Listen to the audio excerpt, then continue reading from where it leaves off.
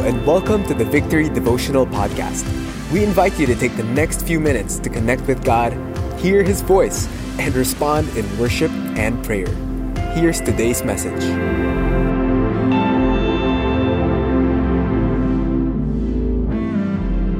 Let us pray. Father in heaven, we thank you that you said if your name be lifted up, you will draw all people to yourself. Lord, we thank you for the sense of drawing that we feel and your Spirit, Lord, making the Father and the Son known to us in a greater way. We trust, Lord God, as we open our ears to hear like a disciple being taught, just as Isaiah said, you're going to continue, Lord, to cause us to grow in the grace and knowledge of God. So thank you for your Spirit. Thank you for your word. In Jesus' name, amen. We're going to continue our study on the book of 1 Peter, chapter 1, and then the succeeding verses after that. So let me read starting from verse 3 to 6 of 1 Peter chapter 1. Blessed be the God and Father of our Lord Jesus Christ. According to His great mercy, He has caused us to be born again to a living hope through the resurrection of Jesus Christ from the dead, to an inheritance that is imperishable, undefiled, and unfading, kept in heaven for you, who by God's power are being guarded through faith for a salvation ready to be revealed in the last time. In this you rejoice, though now for a little while, if necessary, you have been grieved by various trials, so that the tested genuineness of your faith, more precious than gold that perishes though it is tested by fire, may be found to result in praise and glory and honor at the revelation of Jesus Christ. Though you have not seen Him, you love Him.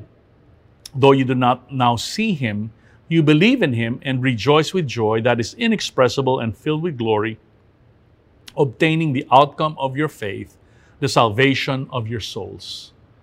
Now, I believe yesterday, Bishop Ferdy already made some comments on the first three verses of this text that we read, verses 3 to 5. And we're going to continue our meditation upon the rest of this text that we read from verses 6 to 9.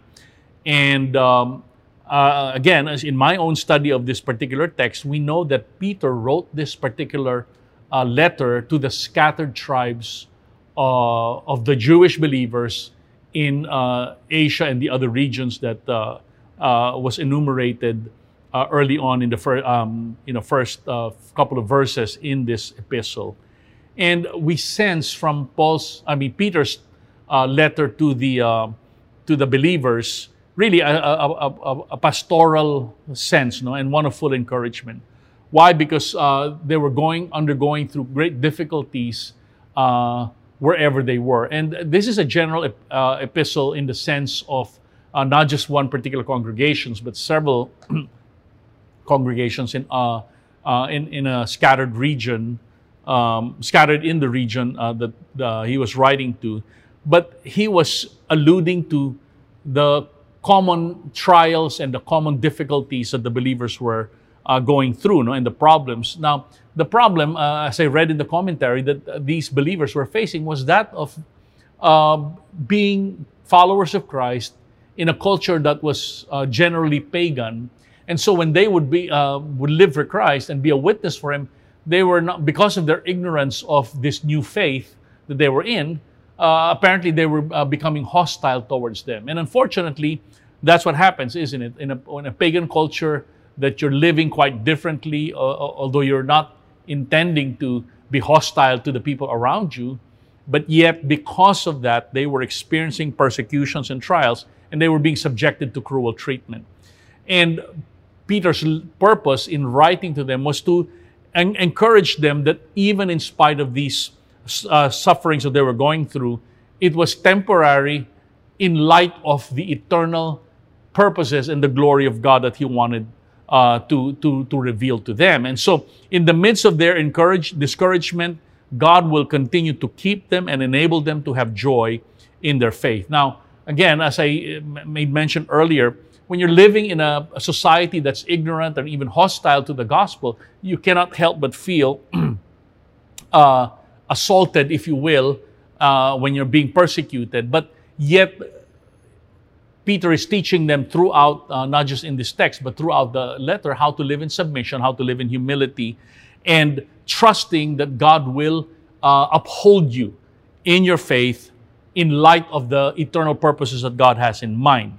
And He will provide the grace to enable you to mature and to still keep strong in the community that God's given you. So, I think what we understand from this text is this.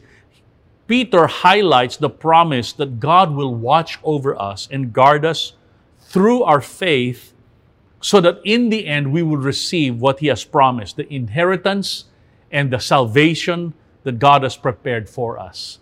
And so, as I meditated upon this text and thinking about what I can share with you, I realize what we're seeing here is how important it is that we receive God's promise that He will guard us through our faith so that we will receive the inheritance that God has promised us. That's very comforting to know, isn't it?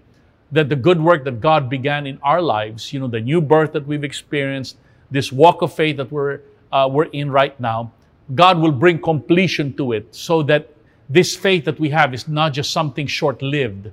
Unfortunately, the times we're living in, our faith is being assaulted, isn't it? And many people are just wanting to give up on their faith. But here we see Peter is saying rather, that if we hold on to our faith, if we don't give up on our faith, we will end up receiving the outcome, the inheritance that He has prepared for us. And so when we understand God's promise to guard us through our faith, then we can respond to guard our faith as well. So, it's a reciprocal relationship, isn't it? It's not just us trying to make ourselves worthy of God. No, it's God starting a good work in us. And what we do in response to that is what God is pleased with. Now, I realize from this text, we can guard our faith. And there's three truths about our faith that I want to highlight to motivate us and inspire us. Lord, we want our faith to be preserved as well and not just be taken down because of the trials, the testings, the discouragement. Number one is this.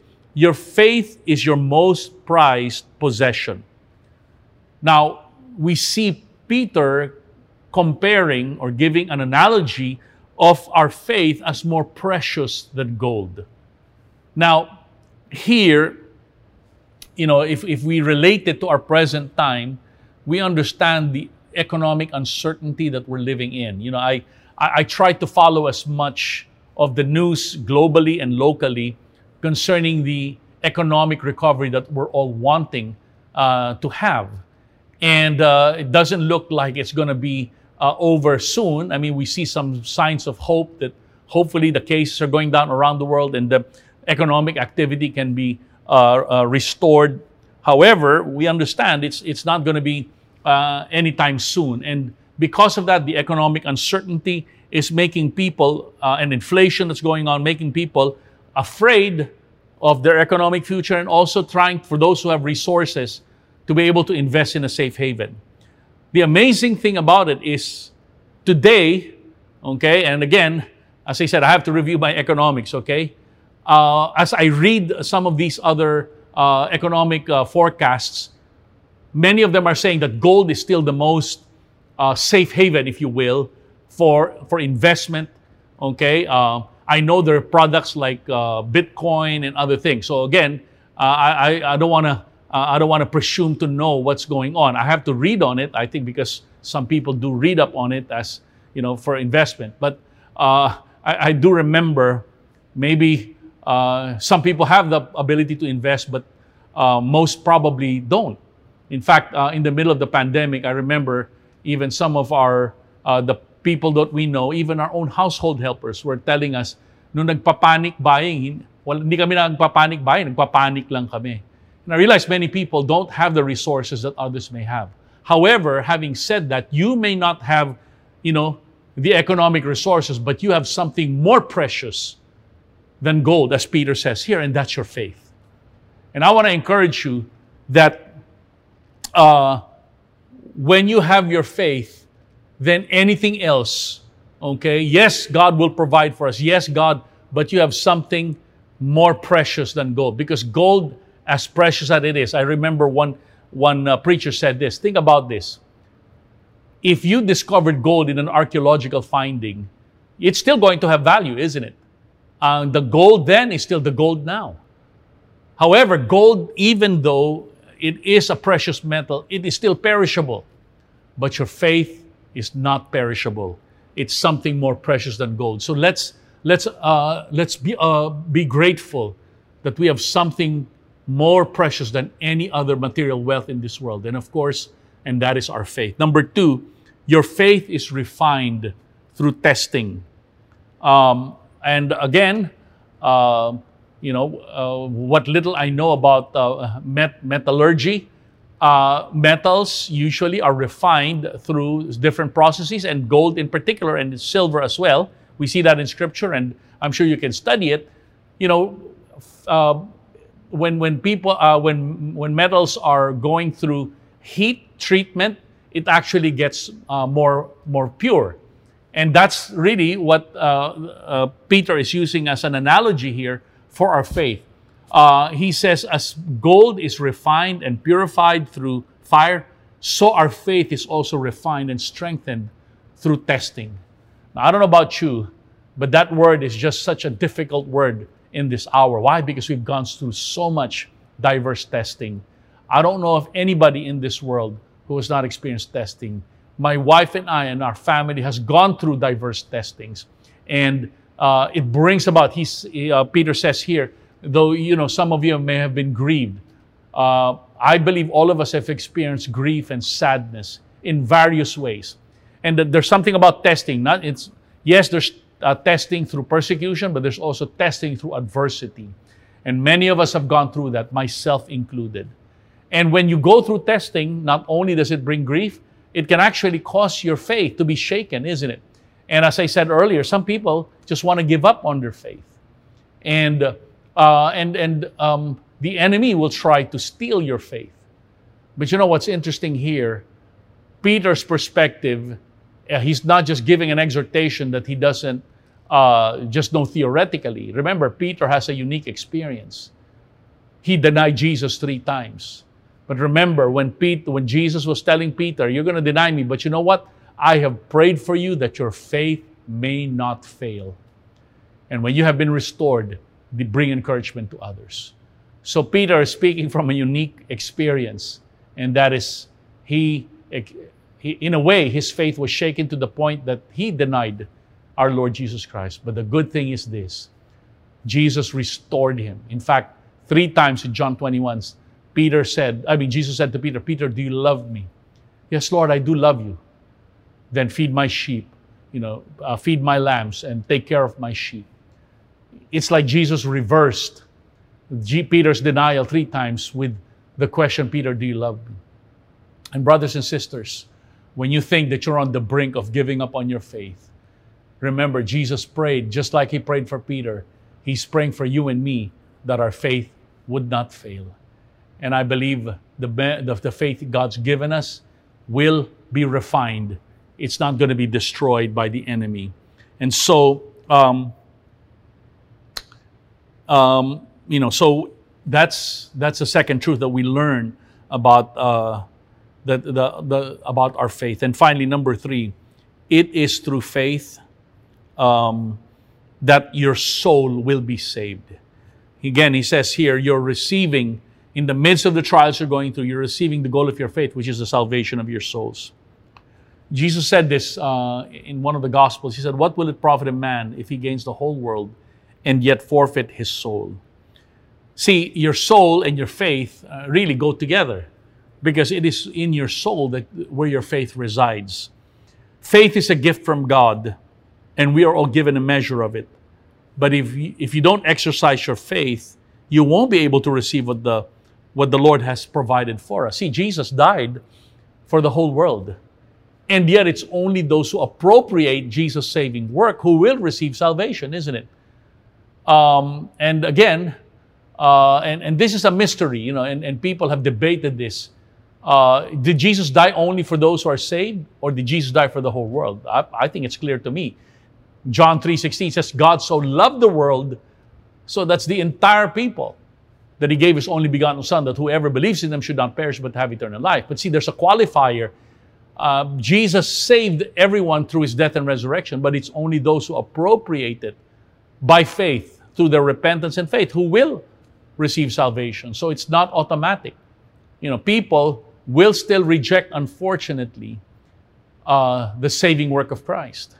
And when we stand before God, there will be those who will receive salvation and eternal life, and there will be those who will not be in eternity with Christ because they rejected what Christ did on them. So, again, as I close, I want to just encourage every one of you, let's guard our faith because it is our most precious possession. Even though we go through diverse testings, don't see it as God wanting to destroy your faith. That's what the enemy wants to do. On the contrary, God refines our faith through testings. It's proved genuine when you go through adversity. And finally, as you hold on to your faith and as you allow God to keep your faith strong, you will see in the end, it'll bring about the salvation of your soul. So let me pray for you as we end our time. Father, I bless my brothers and sisters. Lord, let them know that you've all given them a measure of faith. For you said it is by grace that we have been saved through faith, not by works. It is a gift from God, not by works, so that no one can boast. Thank you, Lord, that our faith is our most precious possession because it comes from you. And as we exercise and as we respond in faith to your word, we will receive what it is that we've believed you, that we have believed you for. So thank you, Lord. Renew our faith today. In Jesus' name, amen. The same hands that hold the sea still my soul and quiet me. The same hands that hold the sea still my soul and quiet me. You never let me go.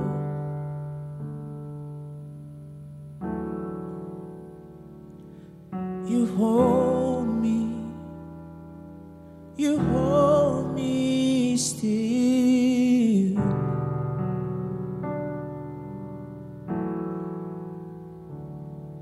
You never let me go.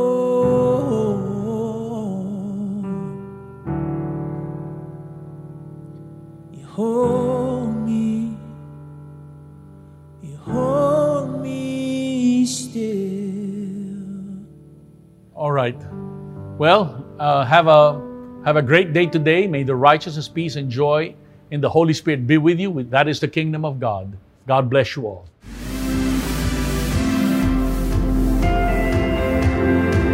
Thanks for joining us today. We hope this helps you build a habit of hearing from God daily.